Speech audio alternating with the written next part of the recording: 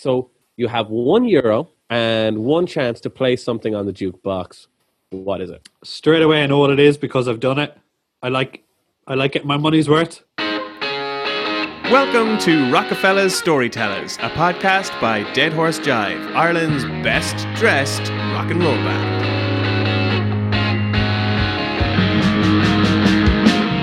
So, in each episode 2 of Dead Horse Jive, we'll sit down for a long-ish conversation. The questions for each episode will be written by the other members of the band. So, yeah, this is the only podcast in which a band basically interviews itself on a weekly basis.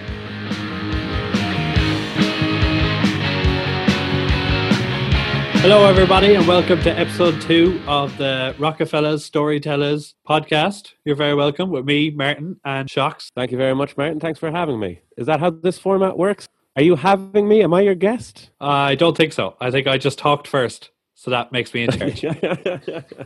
If Either way, you say better things, you'll take the lead, you know? Okay, I think that works.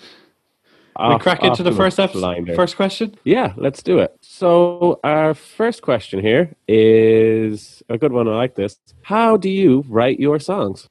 I've been thinking about this over the last few days. This sounds really stupid. I start writing my songs with the first line of the song. I'm one of those people who doesn't have an idea, or I'm just kind of playing some chords, and then I say something. You've noticed that my songs are very story-like. And There's a lot of stories in the songs. Yeah, they go on, and I think that's there's because characters and stuff. And I think that's because I start at the start, and then it moves its way along. You know, my Irish one, Turn to Grey. I like that. I just went, just playing the guitar, and then I just went, oh, this is very Irishy sounding. And I was like, and a giant wave came down. Wait, what? You know? And then, what would a wave do? Well, he took his love away. And then the whole thing came about that, you know? Or Man of Money. I was just playing guitar again, and I went, best you better listen, boy, here comes a man with money. And I was like, where did that come from? You know? And then what was that? And I just kind of finished out the song like that. Another thing I do is, one time I was sitting in my house and I went, yeah. And my housemate went, what are you doing? And I'm going to write a song with that. And I went, that's awful irritating. And then I went in to write my song, and I came back like 20 minutes later, and I wrote Know You about an irritating person. I like that. So you're writing a song based around just a sound, like just as a jumping off point. I don't ever do that. I don't ever walk into a room with an idea and come out 20 minutes later with a song, you know? Most of the time, like, I'll be practicing, and like I'll come up with a little riff or some kind of musical idea that I like. And I think that could be a song. What ideas do I have? I might go back to something that I wrote down, like an idea that I had. It might just be a title, or it might be some lyrics that I had while I was like walking home from work. I thought, I could put music to that at some point. There's some songs like that have taken me years to write, because I'll come up with a riff at one point and then lyrics later, and then there's still just a verse, so I'll come up with a chorus like months afterwards, and it ends up with, like, all my songs, I feel like they're just kind of Frankensteined messes of whole different things. But I find you get really cool kind of complex melodies out of your lyrics, because you have like the kind of interesting guitar bit down, and then you put lyrics over it, rather than me putting lyrics just over chords. Yeah. I think about that kind of melody stuff a lot. Like, I wanted to write a song that was really easy for everyone to play except for Dara, because Dara had come to the band with a song that was just ludicrously complex and technically difficult. And we were... I remember it well. Weeks in the practice room trying to get it. Like, it was absurd. So after this chorus, then you do 8 turnarounds, and after this chorus you do 10, and then you modulate up, and then it's 12 turnarounds. And yeah, so just as pure revenge, I wanted to write a song that was really easy for everyone except for Dara. And I did that by I wrote the melody on the guitar. So I've never been much of a singer, so I like to sit down with the guitar and work out a melody on that, you know? And then even if it's stuff that's like out of my range, you know, I don't have to worry about that because I can turn around to Dara and say, sing this, and he'll get it. But with this one, I wanted to get something crazy difficult. And I was telling him my plan, and he was like, I'll get it in one. Sure, he hasn't even memorized the words yet. I know, it is awful hard, though. Don't you have, like, sixths and stuff that aren't in the chord? Yeah, that's how I made it hard. It's like you gotta hold a C sharp over a B minor chord, which is pretty tricky. You want to go to the C, because that's what is that? That's the minor 10th of B. No, the D. Yeah, you want to go to the D, but like I wrote it in such a way where the melody is that you're going to the C sharp, and that's that turned out to be like a really, really hard thing to sing. I don't get it most of the time. It does sound great when he gets it, and I loved watching him just hate it and hate you. Yeah. You know? Yeah, no, it was great. Like, because you just have to sit there and be like, ready, ready, ready. Okay, I'll get it. And then, cause, you know, you just naturally want to sing notes that are in the chord that's being played. So it's really, really straight hard up to the D. You know, ready. Yeah, you know. It's really hard to get out of that habit. It feels so instinctive. You have to like train yourself not to. So that's a bit about my songwriting process. Anyways, let's move on. All right. So cool. Question number 2, Martin, what is the most impressive thing you've seen at a live gig that you've been to? Immediately, I think of Strobe Light at Motorhead. Got to be right. What? Mickey D's drum solo? No, last song Overkill was playing to put on a strobe light when everyone was in a mosh pit. Yes. Oh, yeah, that was nuts. Yeah. Because the way, because I remember what they do with Overkill is they ended on a big, what do you call that? You finish, and then the drummer goes, and then back in for another double chorus, and then finish another double chorus. Everyone in the crowd thinks, you know, okay, this is the end of the show. This is the like big climax. So they're absolutely going nuts in the mosh pit, and you're shouting and screaming, and then you think it's done, and then Mickey D comes back in with that, and the riff comes in again, and it just, they keep it going. It was amazing. I remember looking around, as much as like seeing strobe light going off, I'd like look at someone, they'd be on the floor, and then I'd be on the floor, and then you look at someone, and it was all just, you know, freeze frame images of people falling and standing up and falling, you know, while you're doing the exact same thing. Yeah, I remember at that gig, Lemmy threw a load of picks into the crowd, and I remember like fighting with the guys next to me to get one of the picks, and I was just like so determined to get one, and I think I got one. I lost it within like a week. I still have one. It's right here in this room. What I did was I blue tacked it off me? No, I blue tacked it to the wall after we came back.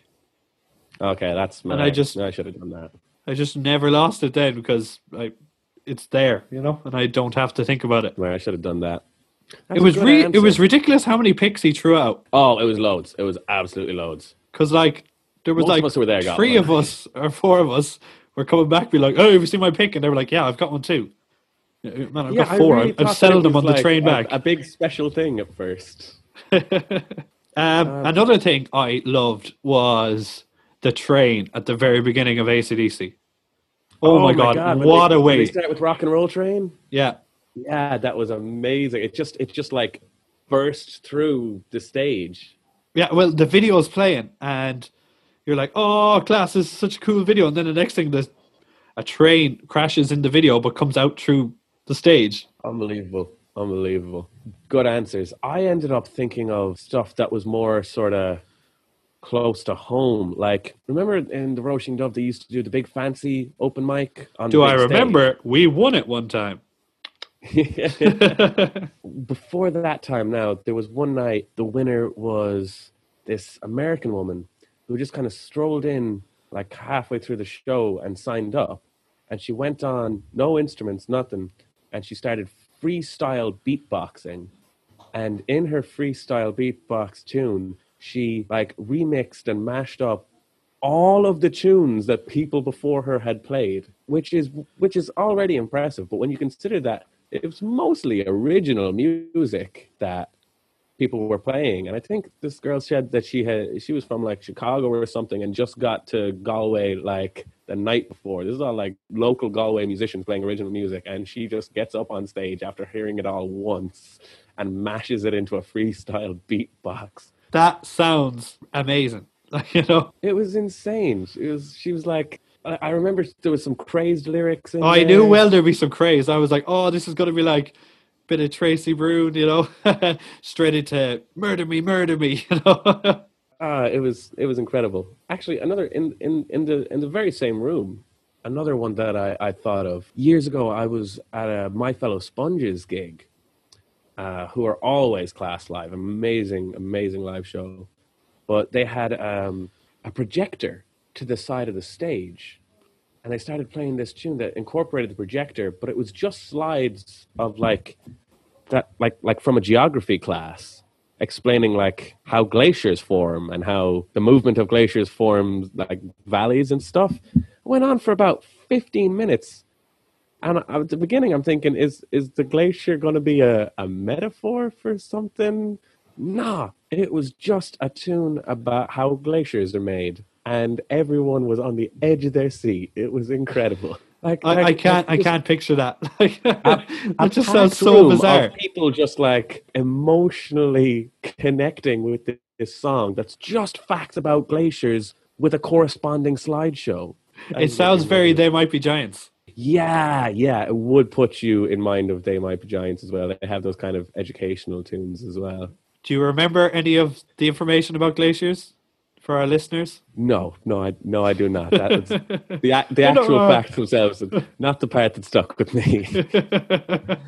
Let's move on. Our next question is, what goes into making a really good rhythm section to a band? Over to you, Martin. Me and you. Never mind, John. No, I want every rhythm guitarist out there to know that they are valid and they are seen. I think the main thing is always being steady and adding energy, which is when you're starting out, I think the hardest thing.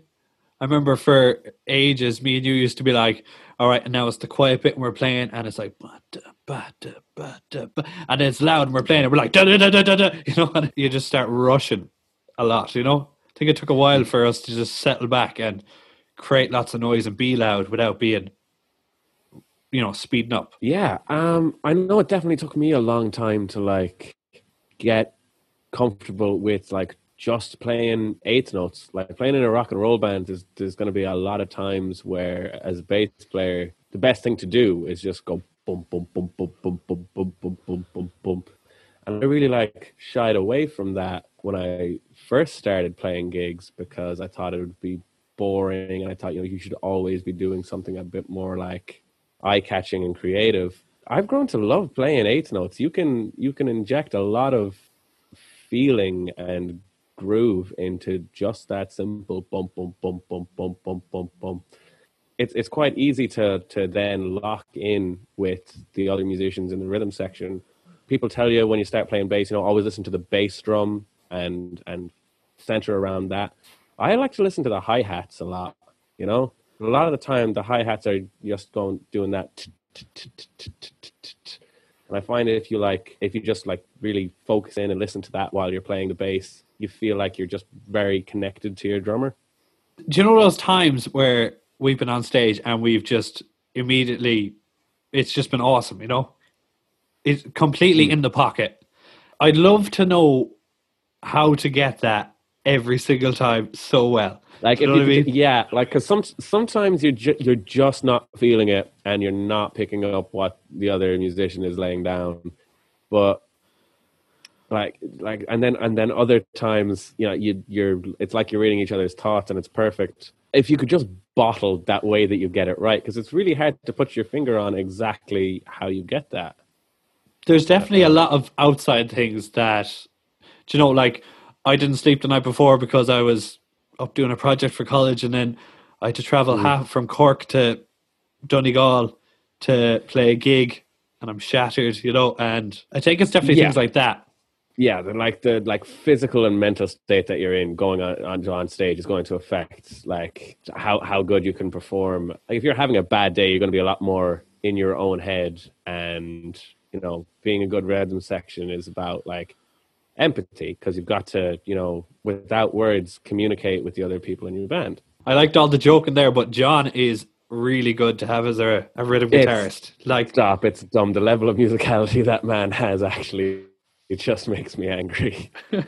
Like, I remember there's a few. One that jumps out at me is, do you remember when we played in Áras na Gael the last time? And we were just doing like this really short set. Me, you and John got together beforehand. We were like, I was like, lads, a lot of messing.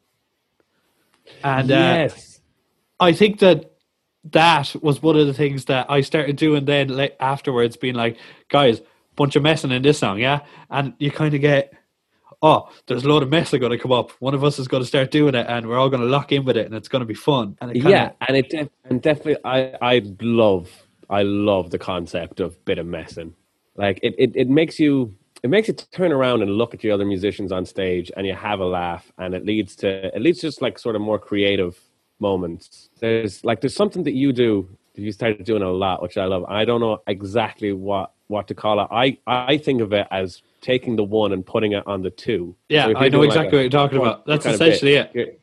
So you're going 1 and 2 and 3 and 4 and 1 and 2 and 3 and 4, and you're putting that like the accent and the symbol on the 2 the second time around. It works so well when fills and stuff. Do you know, where you're like, you're doing a fill and you're going to come in, but oh no, I didn't come in, and then you come in on 2. If you do not come in on 2, the song is ruined, and you have to go home and whip yourself. You know? But it's great, because it means if you're doing that, it means myself and John have to be alert so that we can also accent the 2. Because if we accent the 1 and you accent the 2, then it just sounds like a mistake. Because essentially it is. It's you know, we're not doing the same thing. So like, doing a bit of messing is a really good way to get everyone in the rhythm section to be like paying attention to each other and just picking up what everyone else is laying down. I think you said it there when you said eye contact. That's something that really helps. And it's really hard in a big rock and roll band when you're like, we're such a audience-based band. You know, we're always trying to have a laugh with the audience, everyone, you know. And sometimes you just need to like turn around and look at each other, kind of, you know, not turn, but glance backwards, see what's going on.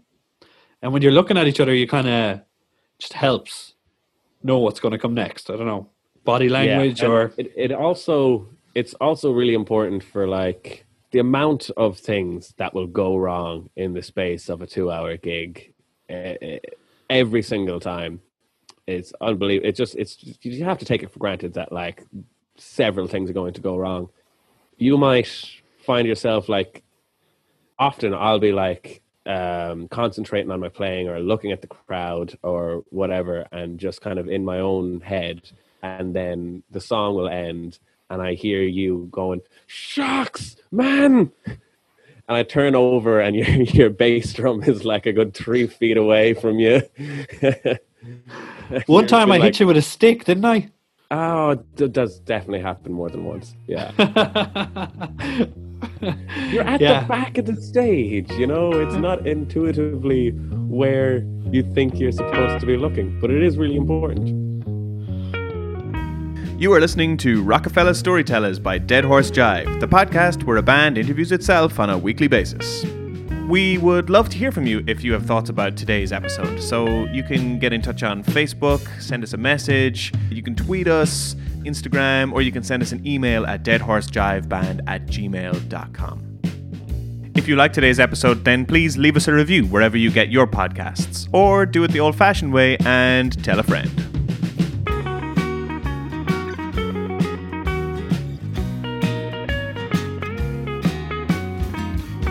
And now, with no further ado, it's back to Rockefeller's Storytellers. While all the music chat is really fascinating, I'm really excited to move on to the next question, which is who would win in a match between Klopp's current Liverpool squad and Bob Paisley's 1978 European Cup winning squad? That's a good question, but the addendum is who would win in a fight between Klopp's current squad and Paisley's 1978 European Cup winning squad? And I'm assuming by fight, just straight up fisticuffs in the street. Going to the first question, I don't know. You look at 78 squad was obviously like one of the best squads of all time. King Kenny, Souness, Steve Hyland. Alan Hansen. But then the current squad under Jurgen Klopp it's been breaking records left, right, and centre. There's an argument to be made that their season, up to the point where it had to be halted, was the best season domestically that a European side had ever had. That's including every European league going back over 100 years. Well, I know for a fact that Bob Paisley side won the league that year, and I think they were on 68 points, and we currently are on 82 points. Yeah, with what was 12 games to play. Just let us play the City game. It's a 6-point game, Just get it over with. I don't know. I've been trying not to think about football now because you and I we're Liverpool supporters. We were having the absolute best time of our lives this season, and then a global pandemic happens and football's called off. It's just, come on, man. What do we have to do? There was a load of them too. There was we had the season in the bag. Nobody could catch us. We're just too good this season. And then there was World War III. Remember that was a thing a few months ago? Yeah, everyone to be called off. About how Liverpool won't win the league because World War III will happen. And we laughed that off. And now they're talking about, I'd stop watching it. All the headlines and stuff. Every day it's just clickbait of will they, won't they? Oh, I'll just click this. Oh yeah, no, I completely checked out of football. Since the leagues got called off. And when people ask me do you think they'll finish the league? Do you think Liverpool will get to lift the title, or the season will just be cancelled? I just say, I don't follow football, me. No, not a football guy. Me and Martin actually had tickets to the Crystal Palace game that was called off. And if we had won that game, Liverpool would have won the title that day. But moving on, so what I think is definitely the more fun part of the question. Who would win in a fight between those two squads? And I think, naturally, you think a Klopp squad, a lot more physically fit. They don't drink. Paisley's side were in the pub before and after games, Yeah. I know that I'm going to put my money on the Paisley side. Because, really? And here's where it goes. The new guys are really fit and they're from all around the world and it's class and stuff. But the old team, have you seen photos of them? Look at those mustaches. Yeah. You have to be a hardy man to walk around with a mustache like that. You've definitely taken some slagging and maybe someone slapped you around for having a mustache like that. And those shorts, man, basically Y fronts they were playing in. I don't know. I think I'm going to have to go with Klopp's squad. Not for the obvious reasons of fitness. I just think it's two things for me. First off, Andy Robertson is going to fight so dirty. Souness will throw a punch at him and he'll just fish gouge the guy, And also, Virgil van Dijk is 10 feet tall and weighs 30 stone. If Paisley's side take out every other member of Klopp's side, Virgil van Dijk will take the rest of them. He'll eat them alive. That's all fair, but man, stay to those mustaches. Mohamed Salah, right? 42 goals in a season he joined. But do you think he could pull off one of those stashes? I don't. So moving on. The next question is, it's a lockdown and I've had a really bad day. Recommend 5 films between you to lift my spirits. Anything jump to mind? I had a bad day yesterday because I had a lot of college work and stuff. And I took 2 hours out of my time to watch, yet again, Guardians of the Galaxy. And it did lift my spirits. Great shout, yeah. I remember when we lived together in Wood Key, and we just watched that film like every couple of days. I remember I'd come home from college, and I'd come into the sitting room, and you'd be halfway through Guardians, and I'd be like, what the fuck, lads? You're watching Guardians without me? That's a great shout. I think personally my like I'm having a bad day, cheer me up movie is The 40-Year-Old Virgin. I'm not exactly sure why, but that's like the first film that comes to mind. I think, it's that like Judd Apatow comedy where it's really slow paced. There's very little tension, and it's mostly just kind of like funny comedians sitting around improving, and it's quite uplifting, and it has, a lot of heart to it as well. I don't know. It just gets to me. And Steve Carell is like Tom Hanks level of likability. And then at the end, Age of Aquarius comes in. And ends on Age of Aquarius. How could you not love it? I know exactly what you mean. Films like that are for this exact thing, just so fun. You can put them on. They don't take any energy to watch, and they just kind of make you feel good.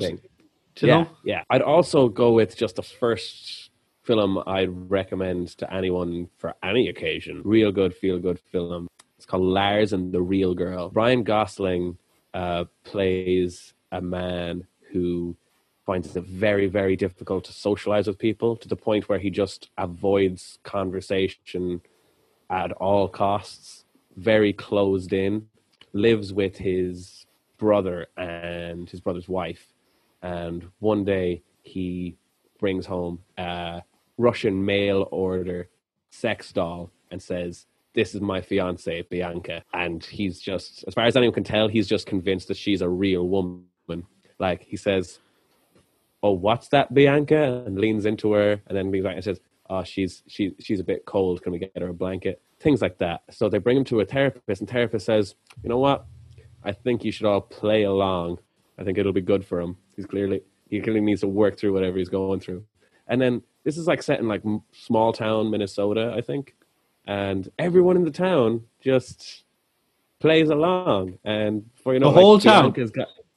Bianca has like her own friends and her whole own life. She like volunteers at the local library and shit like that. and it helps Ryan Gosling work through his own emotional and psychological hangups. It's beautiful. I must check that out. That doesn't really exactly sound like a Ryan Gosling film, I know, yeah. If there's one thing that kind of catches you, it's like this guy's supposed to be really awkward and terrible with people, but he's also the most attractive man alive. It's hard for the beautiful shocks. Oh, sure, I know well. That's 3. Anything else come to you? Are we sticking with like light-hearted? No, I don't know. I just something like a good movie for a bad day. A few weeks ago, I had a bad day, and I was just flicking through Netflix, and Princess Mononoke came up. Wow. Like, what a film. I know I'd seen it before, amazing. But it's something else. I nearly put it on again at the end. I think the reason that Studio Ghibli movies are so good for when you've had a bad day is, rather than like, give you a kind of emotional catharsis or whatever, they're just completely taking you to a different world. You get sucked into Princess Mononoke, and you're not thinking about your own problems for a couple of hours because you're so immersed in this whole different place, this different universe. They also have a really distinct and interesting way of kind of telling basic morals. These kind of lighthearted moral, they just make it absolutely daft. Yeah, like Princess Mononoke is a pretty basic kind of treat nature with respect story, but it tells it in the most like absurd way. Yeah, that's a great shot. I love that flick. That's 4, right? That's 4. Hot Fuzz. Yeah, any of those Simon Pegg. Yeah, any of the Cornetto trilogy, really. Yeah, I've got a quite controversial opinion on the Cornetto trilogy, actually. Like, The World's End is actually my favorite. I've never met anyone who agrees with me on this one, but I'm going to stand by it. I think I'd have to go with Hot Fuzz. Is Timothy Dalton the bad lad in it? Yes. In the ending,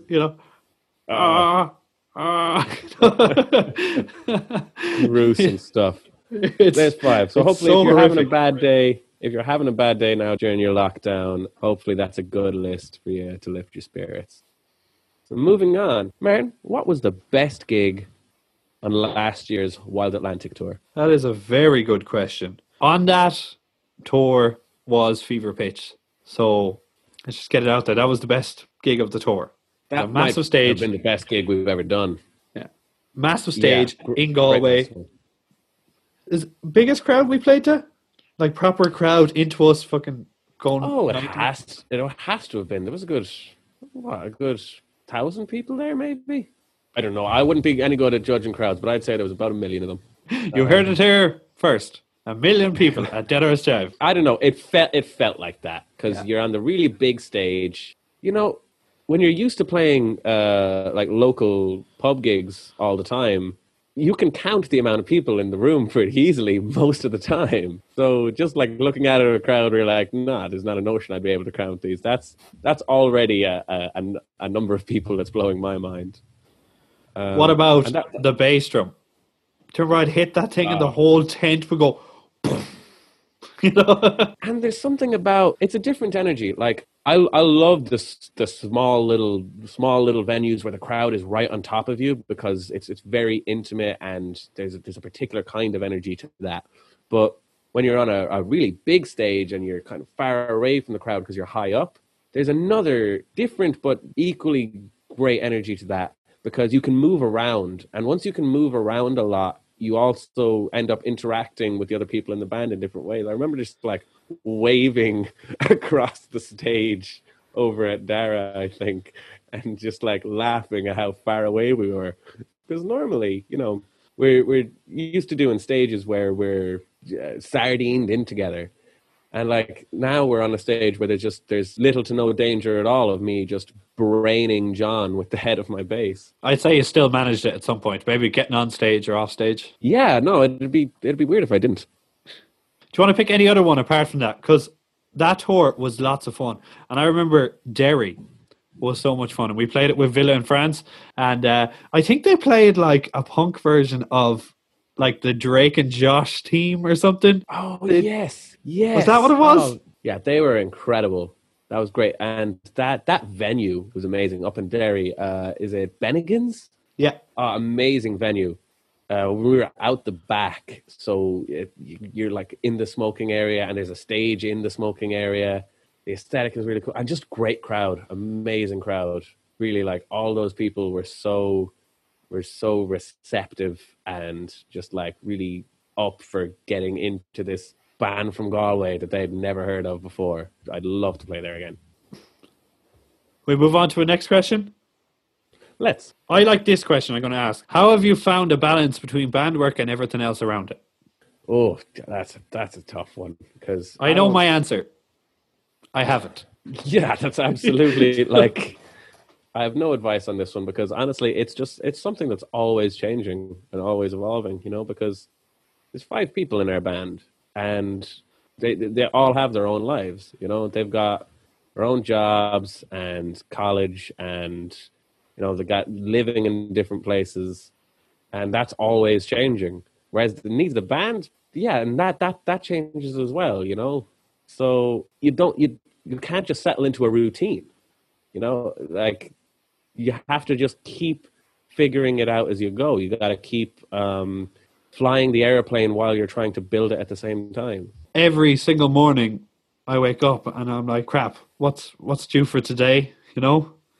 Yeah, and like no matter how long I've been working in a pet shop for like a year, and you'd think I would have found a way of like planning out my days off so that I don't end up, you know, coming back from a gig at 6 a.m. and then starting work at 9 that same morning. But oh boy, does that still happen.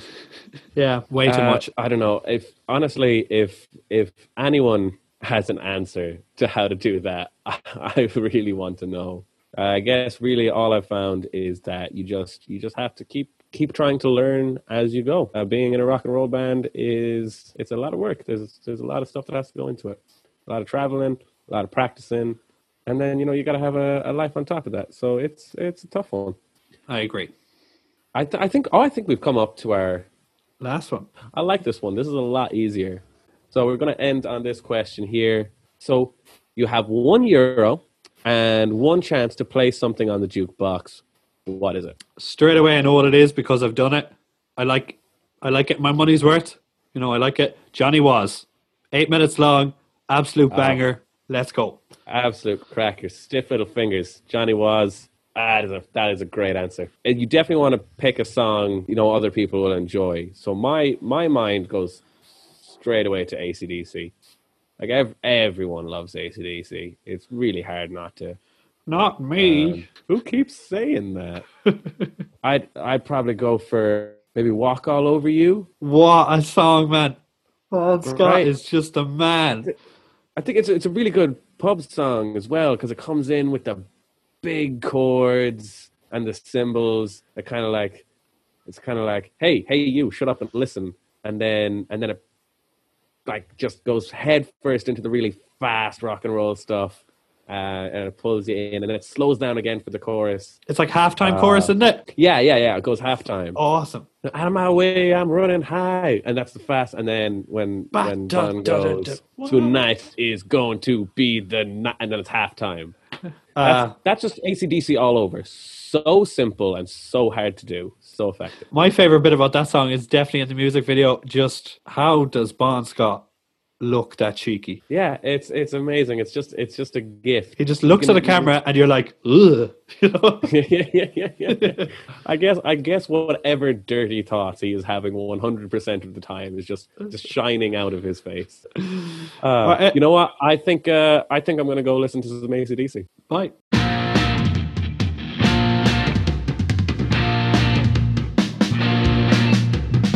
Thank you very much for listening to Rockefeller Storytellers, the podcast by Dead Horse Jive. If you like what you hear and you want to hear more, then we are on Spotify, YouTube, iTunes, Bandcamp, and all the other usual online places. We are also on Facebook, Instagram, and Twitter, and we would love to hear from you. So please get in touch if you want to let us know what you thought of this week's episode, or if you have any questions of your own for the band.